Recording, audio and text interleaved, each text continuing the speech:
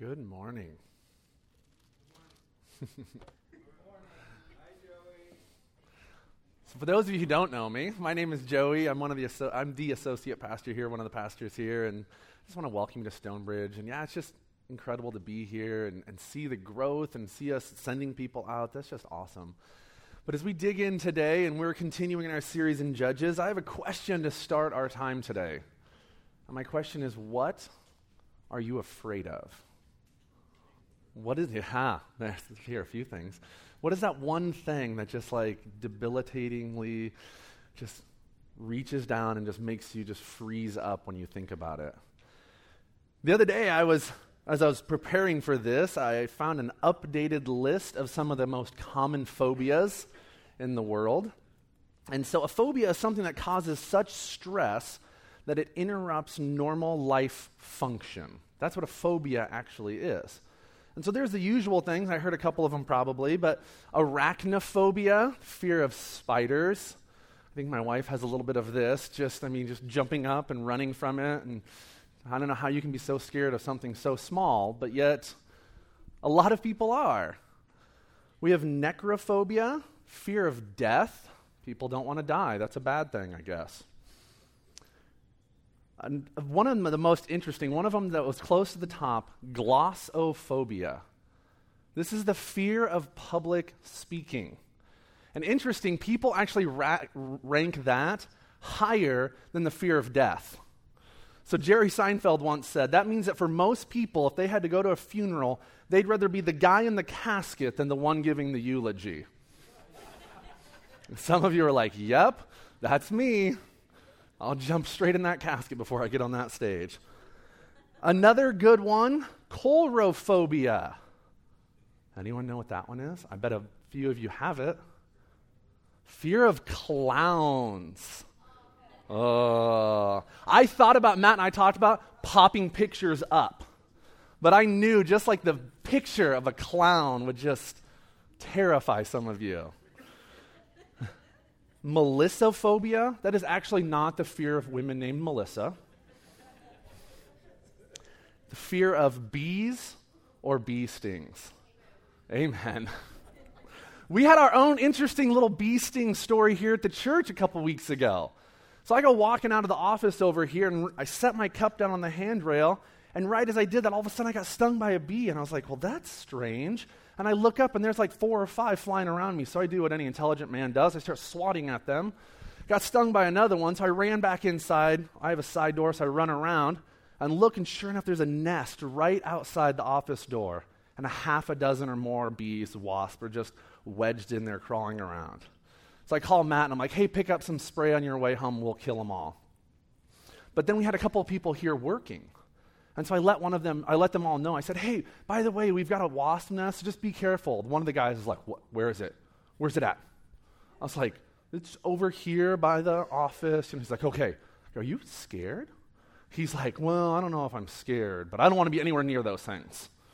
I was like, really? He's like, yeah, like one time I was roofing, and I tore off the roof. I was tearing off the old roof, and right as I tore it off, this nest of wasps popped out. And he's like, so I just laid down on the roof and slid off. I was like, you were willing to slide off a roof to get away from the wasp? He's like, yeah. I was like, you were willing to break your leg instead of get stung by a wasp? He's like, oh yeah. It's like, I think we have a phobia here. Last up, we have windbagophobia. That's the fear of long sermons. Most of you fear that when you come in and see me up here. You're like, oh no, not again. Here comes the 45-minute sermons. Fear of all kinds is a part of life. And your success or your failure in large part is determined by how well you manage your fears. C.S. Lewis actually said that courage is one of the least talked about Christian virtues, but it is essential to all the others. We're going to look at Judges today. We're continuing through it. We're going to look at Judges 6 through 8. And while you're turning to Judges 6, again, I just want you to be thinking, what are you afraid of? Today we will be discussing a judge that had his own fears. fears of not being good enough, not being strong enough. Today we have Gideon. Gideon is actually one of my favorite Bible characters. See, Gideon struggles greatly with insecurity, the fear of not being good enough. And I've often had this struggle in my life too, struggled with insecurity. Through most of my life, I often felt that I was not good enough, not smart enough, that there was somebody out here that could be doing God's work better than me. God, you don't want me, you want these people. They're better at this than me. We'll be looking at many of Gideon's specific characteristics as we go through, but through each one we can see his insecurity shining bright. So starting off right away in chapter 6, we're covering 3 chapters, so I'm not going to read all of them. I'll skim through some big portions of it. So the first section here, these first 10 verses, are really just this repeating cycle of judges that we've talked about over the past couple of weeks. And Rudy and Matt have beautifully pointed out this repeating cycle. And so if you haven't listened to one of those messages, go back and they really dig into it. But we see it here again. Right here in verse 1, Israel does evil. We've talked about, though, how the cycle that they go through just keeps getting worse and worse. As they come back and repent, they never quite come back to where they started. Their acceptance of sin and idolatry just gets worse and worse throughout the book of Judges. Next, they receive consequences for their sin. In verses 1 through 6, we can see that. But these particular consequences seem a little bit more extreme than the past few judges. Maybe that's because Israel's acceptance of sin is becoming more extreme, so God's punishing them a little bit more. But the Midianites are destroying everything. They're not just being oppressed or not just being controlled by a different country. They're being completely oppressed. The Midianites are destroying all their crops, all the livestock, forcing the Israelites to live in caves in the mountains. Next, in verse 7, we can see that the Israelites cry out to the Lord. It's the same story we've seen the past 3 weeks. Same story, different oppressors. And as we move into verse 11, and I'll start reading there, we see that once again, as they cry out to God, He provides a deliverer. He provides a judge. So starting at verse 11, follow along as I read the call of Gideon. It says, "Now the angel of the Lord came and sat under the terebinth at Ophrah, which belonged to Joash the Abiezrite, while his son Gideon was beating out wheat in the winepress to hide it from the Midianites. And the angel of the Lord appeared to him and said to him, 'The Lord is with you, O mighty man of valor.' And Gideon said to him, 'Please, sir, if the Lord is with us, why then has all this happened to us? And where are all his wonderful deeds that our fathers recounted to us, saying, Did not the Lord bring us up from Egypt? But now the Lord has forsaken us and given us into the hand of Midian.' And the Lord turned to him and said, 'Go in this might of yours and save Israel from the hand of Midian. Do not I send you?' As he said to him, 'Please, Lord, how can I save Israel? Behold, my clan is the weakest in Manasseh, and I am the least in my father's house.' And the Lord said to him, 'But I will be with you, and you shall strike the Midianites as one man.' And he said to him, 'If now I have found favor in your eyes, then show me a sign that it is you who speak to me. Please do not depart from here until I come to you. Bring my present and set it before you.' And he said, 'I will stay until you return.'" The first thing we can see is Gideon's insecurity in showing up in his size and his strength. His first words to God, he says, "I am the smallest in my house, and my tribe is the weakest in my country." He's so insecure that he has to ask for a sign. But yet, how does God see him? This small, insecure, weak little man, how does God see him?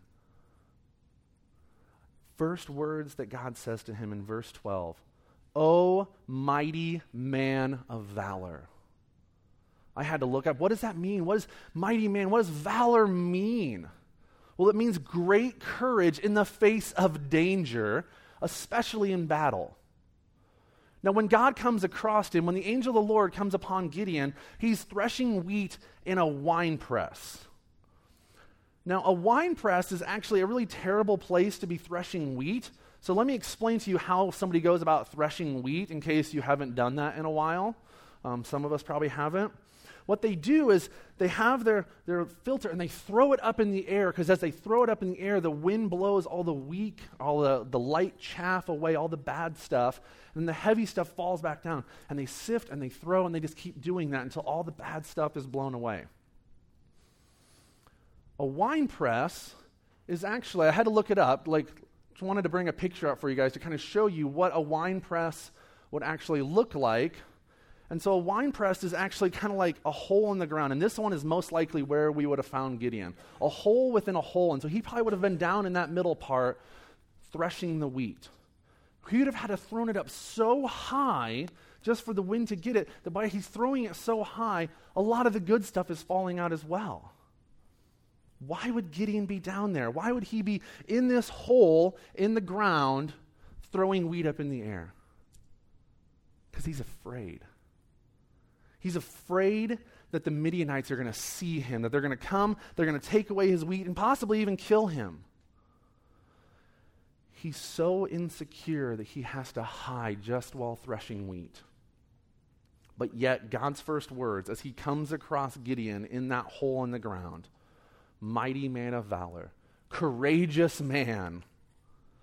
God doesn't speak to Gideon based on what he is. He doesn't look at him and say, yep, that's a courageous man hiding in that hole over there. He speaks to him based on what God is going to make him into. Gideon is not called because he is courageous. He is courageous because of the result of his calling. How many times have any of us disbelieved God because we think we're too small or too young or too old or not smart enough or not popular enough? Maybe we feel like we've committed just too many sins for God to be able to use us. Somebody else, Lord, you want a smarter, popular, taller person to use, God, not me. God sees you based on what he's going to make you into. He sees to the heart within us and within Gideon, and he sees the potential that we all have. Now, the next sections, verses 19 through 35, I'll skim over those again, just read a couple of verses, but in this one, we can really see Gideon's fear starting to come out. So we see Gideon then goes and gets an offering and brings it to the Lord, and the angel of the Lord just touches it with his staff, and it springs up into a fire and burns up the offering.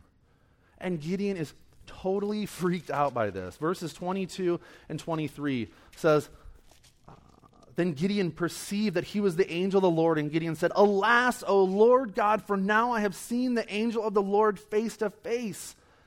But the Lord said to him, Peace be to you. Do not fear. You shall not die.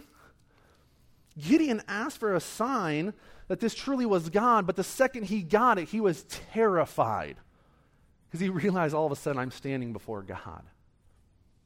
One commentary I read pointed out, this is hard for us to understand sometimes. The idea of being afraid of God is strange to many of us here in Western Christianity. It says because we have no real sense of terror of the awesomeness of God. We think intimacy with God is an inalienable right rather than an indescribable gift. There's nothing amazing about grace as long as there is nothing fearful about holiness. We think that coming to church and singing worship and reading our Bible, that this is our God-given right as Americans. God gave me this right.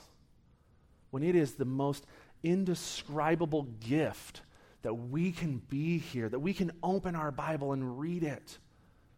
And we lose that mentality in Western Christianity. Next, we see that Gideon is told by God he needs to go into his town and tear down the altar to Baal that his father has set up next to his house. And God continually says, I'll be with you, I'll be with you. But yet Gideon is so afraid that he sneaks in at night to do it. Verse 27 says that. He sneaks in at nighttime to tear down this altar. And then the next morning, the men of the town wake up and see that the altar is torn down. So they go out on a hunt to look for the man that did this. Who would have done something like this? And they find out that it was Gideon. So they go to the house and they start banging on the door. Bring us Gideon. We're going to kill him for tearing down our altar. And Gideon's daddy has to go outside and cover for him because Gideon doesn't want to go out and face the town. Gideon's dad, it's incredible. In verses 30 through 31, he basically says, if Baal is such a great God, let him contend for himself. If Baal is so incredible, he will punish Gideon. Let him be. This is not your problem, town people. So they go away. Gideon's fear is directly related to his insecurities. He doesn't feel worthy to stand before God. He knows he is the most insignificant member of the town and of his family. Insecurity is not being sure of something, of being uncertain of ourselves, not being firm or fixed. It's being plagued by anxiety. Insecurity robs us of the joy, the peace, and the freedom that Jesus has for us. And instead it leaves us depressed, stressed, and jealous.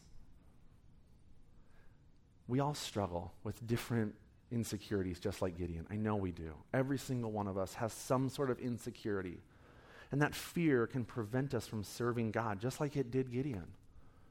How has fear kept you from serving God? Maybe you haven't served in D6 because you're afraid the kids are going to stage a coup and tie you to a chair and eat all the animal crackers, right? Those kids are scary sometimes. We've got wrestlers and kids that do karate, and that's just the little ones. There are scary kids over there. I get it. It could happen. Maybe you're afraid to tell your God story to people because you don't want to seem like a weirdo or a Jesus freak. You don't want to be that Jesus freak at your work. So you just stay quiet and don't tell your story. We are told in Scripture over 350 times to not be afraid. God goes before us. I know that in the midst of crippling fear and anxiety, it's hard to remember those promises of God. That's why when things are going good, when life is good, when we've got it all figured out and we're filled with joy and we're focused on God, that's when we need to be focusing on these promises. Memorizing these verses. You got 350 to choose from. Memorizing these verses. Do not fear. Focusing on the promises. I will be with you. That way, when the fear starts to build up, we can run back to those thoughts and those feelings and these verses and these things that we've memorized and say, yeah, I'm scared, and I'm insecure, and I'm anxious, but God is with me. He says not to fear. God's words to Gideon back in verse 16 of chapter 6 are the same exact words that Jesus leaves with every single one of us when he ascended to heaven. I am with you. That is God's one-line answer to every feeling of fear and insecurity that we may have. What would life be like in every situation if we knew that God was with us? As you are heading into surgery in the next month or so, I am with you. As you are sharing your story with your coworkers, as you are sharing the gospel with your coworkers, I am with you. As we are dealing with struggles in our family, I am with you. As we're praying about moving to a new town or move to a new job, I am with you. If you are a follower of Jesus, the Holy Spirit is dwelling in each and every one of us. That should help us conquer some of these fears and anxieties that we have.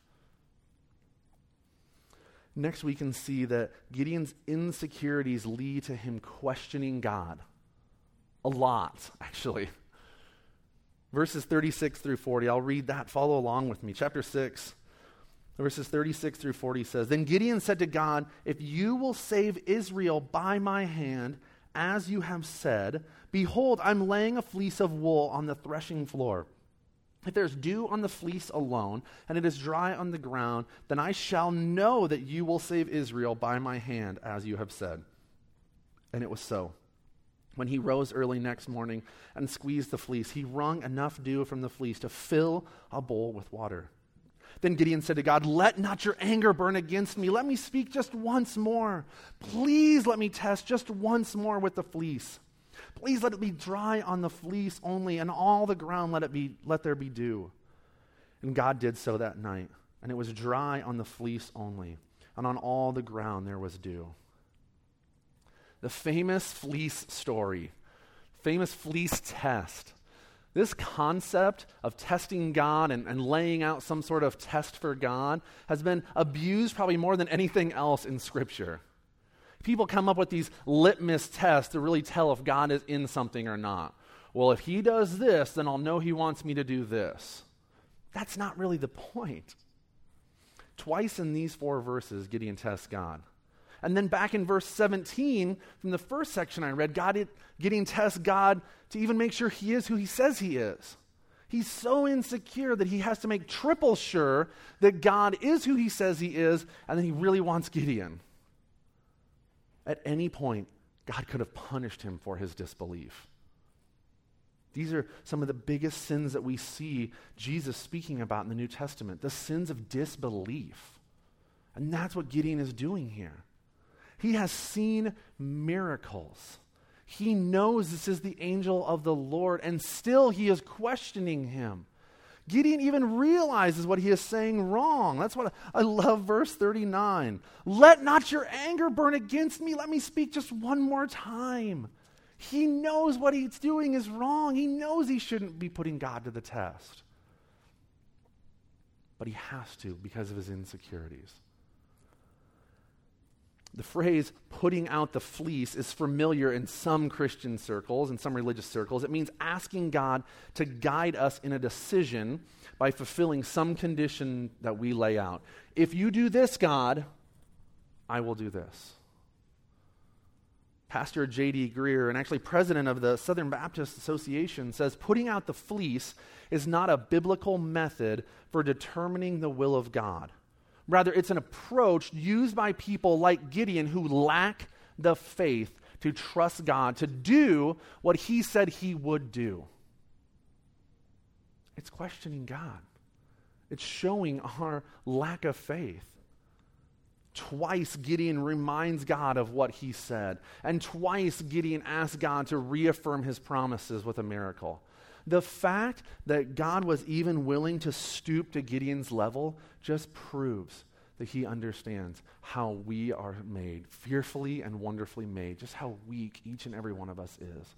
God understands that. Who are we to tell God what conditions he must meet, especially when he has spoken to us through his word? Putting out the fleece is not only evident of our disbelief, but it's also evidence of our pride. God has to do what I tell him to do before I'll do what he tells me to do. I'm in control of this situation. Gideon's questions are not unlike most of ours. We want to know what God's will is for our life. Now, I do wholeheartedly believe that God does sometimes work through the minor details of life, just like Matt was talking about last week, but I also know for a fact that God doesn't always have a cardinal sitting on a mailbox to guide our choices in life. Sometimes, probably not often. I tell people that Gideon is one of my favorite Bible characters because I'm just like him.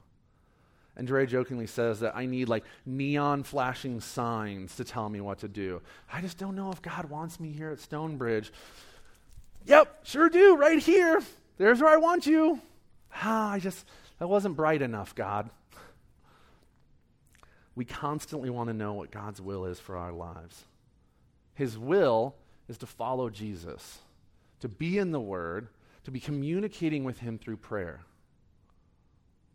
And as we move into chapter 7, we can see Gideon finally starting to step up as the leader that God has him intended to be. But yet, God continues to keep Gideon dependent on him.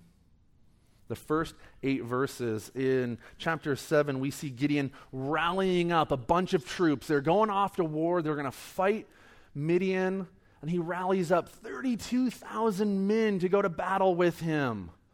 But God says, no, that's too many. I need you to whittle down this army. From 32,000, he whittles it down to 300 people. If Gideon wasn't already insecure enough, now he's got 300 men that's got his back. Keep in mind that the army of Midian has 135,000 that they're going against. 32,000 is too much. I'll give you 300, God says. Then through verse 18, we see Gideon. He's still now he's really questioning God. I just don't know. So God's like, okay, I want you to sneak into camp in the middle of the night, and you'll overhear a dream. And he overhears this dream that the Midianites had of Gideon conquering them and how scared they are of this man. Now he finally is starting to get a little bit of courage. Gideon the commander. Why would God continue to whittle down this army? When we are faced with fears, we must put our whole trust in God. If we are to correctly understand this passage, we must hear verse 2 of chapter 7. It says, the Lord said to Gideon, the people with you are too many for me to give the Midianites into your hand, lest Israel boast over me, saying, my own hand has saved me. In other words, because of the tendency of God's people to glorify their own efforts, to trust their own proven methods, to credit their own abilities, to think that their own cleverness is what got them out of trouble, God frequently insists that his people be reduced to utter helplessness, so that they must recognize that their deliverance can only be through God's power and mercy. God almost always works through long shots and underdogs. As I thought about this and I was praying through it, I thought of the Israelites and the Egyptians. You've got these shepherds up against one of the largest conquering armies at that time. You have Joshua and Jericho. Rudy talked about that a little bit the other week. You've got these men just walking around this huge town with these huge walls, and God's just dropping the walls around them. And most importantly, the underdog of a carpenter's son from Nazareth who conquered death and sin. No one believed that Jesus could be the Son of God. He was too poor. He was too mild-mannered. He was an illegitimate son of a carpenter from the lowliest town in Israel. Yet God used these seemingly weak features to save the world. When we think about the cycle of Judges, can we see it in our own lives? We sin, and we feel the consequences for our sin. And then hopefully we cry out to God, and he has sent a deliverer. No matter what we have done, if we cry out to God and ask for forgiveness and turn from the sins in our life, he will forgive us. God could have left us in our sin, distant from him. He doesn't need us. But he loves us so much, and he pursues us so much that he sent his only son to die for us. Over and over again, God chooses to use what is weak in this world to glorify himself. That is so none of us can boast in ourselves. Gideon was insecure, but God can do incredible things through insecure men and women. Next, we see the battle. This is one of my favorite parts, the battle of Gideon.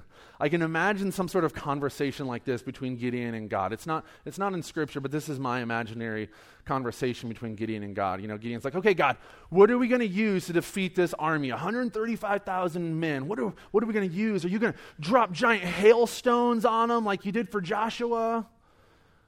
God's like, no, I've used that one. I don't think we're going to do that again. Oh, are you going to use plagues to wipe them all out like you did the Egyptians? God's like, no, not today. That one's used. Ooh, maybe are you going to send venomous snakes into the camp and they'll bite them all while they sleep and they'll just wake up dead? Is that what you're going to, not wake up, but they'll just be dead in their sleep. Is that what you're going to do, God? No, I don't think so. Well, what, God, what are you going to use? I got it. Trumpets, jars, and torches. What? That's what you're going to use to... okay, God, let's see how this works. All right, follow along as I read verses 19 through 23, chapter 7. It says, "So Gideon and the 100 men who were with him came to the outskirts of the camp at the beginning of the middle watch, when they had just set the watch. And they blew the trumpets and smashed the jars that were in their hands. Then the 3 companies blew the trumpets and broke the jars. They held in their left hands the torches and in their right hands the trumpets to blow. And they cried out, 'A sword for the Lord and for Gideon!' Every man stood in his place around the camp, and all the army ran. They cried out and fled. When they blew the 300 trumpets, the Lord set every man's sword against his comrade and against all the army. And the army fled as far as Bethshittah, towards Zerahah, as far as the border of Abel-Meholah by Tabbath. And the men of Israel were called out from Naphtali and from Asher and from Manasseh, and they all pursued after Midian." This is such an awesome story. Did you catch that? Gideon circled up his troops around this Midianite camp, 135,000 warriors, in the middle of the night. And they start screaming and smashing jars and jumping up and down and waving their torches and blowing trumpets. And it freaked out the Midianites so much that they started killing their own men. Like, that's what it says. Verse 22, it says that. When they blew the trumpets, they set every man's sword against their comrade. The Midianites were killing themselves because they were so freaked out. This is, I know sometimes Matt and I can just seem like nerds probably, but if you are telling me that the Bible is not exciting to you, if you're not reading the Bible because it's not exciting, you are reading it incorrectly. This is one of the coolest stories I think I've ever read, and the book of Judges is just crammed full of these kind of stories. Action and violence and intrigue and messed up people. And we don't have time for me to read the rest of the battle scene, but from here all the way to the end of chapter 7 and into verse 21 of chapter 8, we have this incredible chase scene of Midianite chasing after these 2 kings. And he's going through Israelite towns, and the Israelites are not stepping up and helping him. So he goes back later and starts whipping the leaders with bramble bushes. It's awesome. Read it if you have time. Eventually, they catch up to these kings and kill them. In spite of Gideon's insecurities, we see that God uses him to deliver the nation of Israel from wicked oppressors, and it gives the country rest for 40 years. This is the last time the country will have rest. In the final verses for today, though, we can see Gideon's insecurities leading to foolishness and a difficulty in ending well. Chapter 8, starting at verse 22, we can see Gideon the foolish.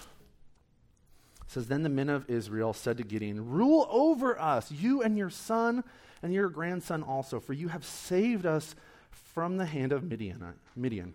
Gideon said to them, 'I will not rule over you, and my son will not rule over you. The Lord will rule over you.'" Okay, good job. You got that one right. Like, here's the country. They're trying to set up a monarchy of Gideon and all of his sons down the line, and Midian's like, "No, that's not God's way. He's supposed to rule over you." So he did something right there, but then all of a sudden we have something fishy. Then Gideon said to them, "Let me make a request of you. Every one of you give me the earrings from the spoil." For they had golden earrings because they were Ishmaelites. And they answered, "We will willingly give them." Drop down to verse 27. "And Gideon made an ephod of it and put it in the city in Ophrah, and all Israel whored after it there, and it became a snare to Gideon and to his family." All right, strike one. You did okay when you said, "No, I won't rule over you," but then you turn all this jewelry basically into an idol and put it in your town, and all of a sudden the entire country is worshiping at the idol of the ephod of Gideon. Verse 29 says, "Jerubbaal," that's actually Gideon, "the son of Joash, went and lived in his own house. Now Gideon had 70 sons, his own offspring, for he had many wives." Okay, strike two. I'm pretty sure there's something in here that says they're not supposed to have multiple wives. And I'm pretty sure it's probably pretty hard to raise 70 sons properly. I struggle with 2, and he's got to try and disciple 70 kids. But he has multiple wives here, and that's not okay. And then verse 31, and his concubine, who was in Shechem, also bore him a son, and he called his name Abimelech. Okay, now we have strike 3. A concubine, for those of you who don't know, is basically just a woman that is just there for sexual intercourse. Because multiple wives and enough to have 70 kids isn't enough for him. He needs a concubine as well. So what are we doing, Gideon? And Gideon, the son of Joash, died in a good old age and was buried in the tomb of Joash, his father, at Ophrah of the Abiezrites. As soon as Gideon died, the people of Israel turned again and whored after the Baals and made Baal-berith their god. And the people of Israel did not remember the Lord their God, who had delivered them from the hand of their enemies on every side. And they did not show steadfast love to the family of Jerubbaal, that is Gideon, in return for all the good that he had done to Israel. In the end, we see Gideon tragically ends his life like so many before him. He slips up, he makes a few dumb choices, and in the end, the nation of Israel and his family are back on the same trajectory that they were before. And Matt's really going to pick up right there next week and carry on and see where this lack of finishing the race, finishing well, really hit Gideon hard. What is his legacy to his children? It doesn't matter how many incredible things he did. The last thing he's remembered for is idol worship. In the end, his insecurity was his undoing. He wouldn't rule over Israel. He didn't want to give any direction to them after defeating the Midianites. His life is a picture of the cycle of Judges.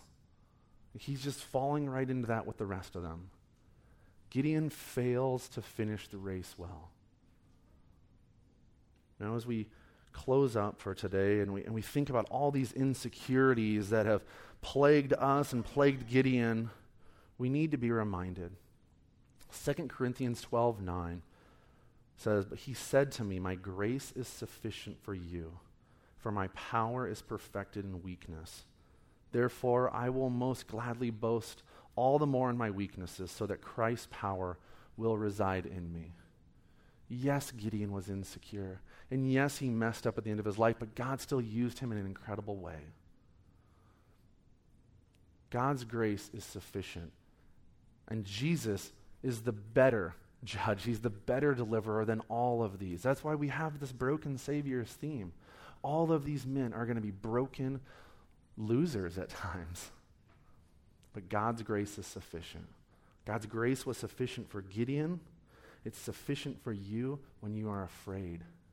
It's sufficient for you when you are feeling weak and anxious and insecure about life.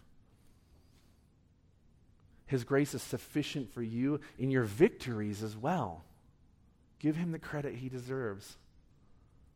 God's grace is sufficient. God uses what is weak of this world to glorify his name. Let's pray. Father God, I thank you for this passage. I thank you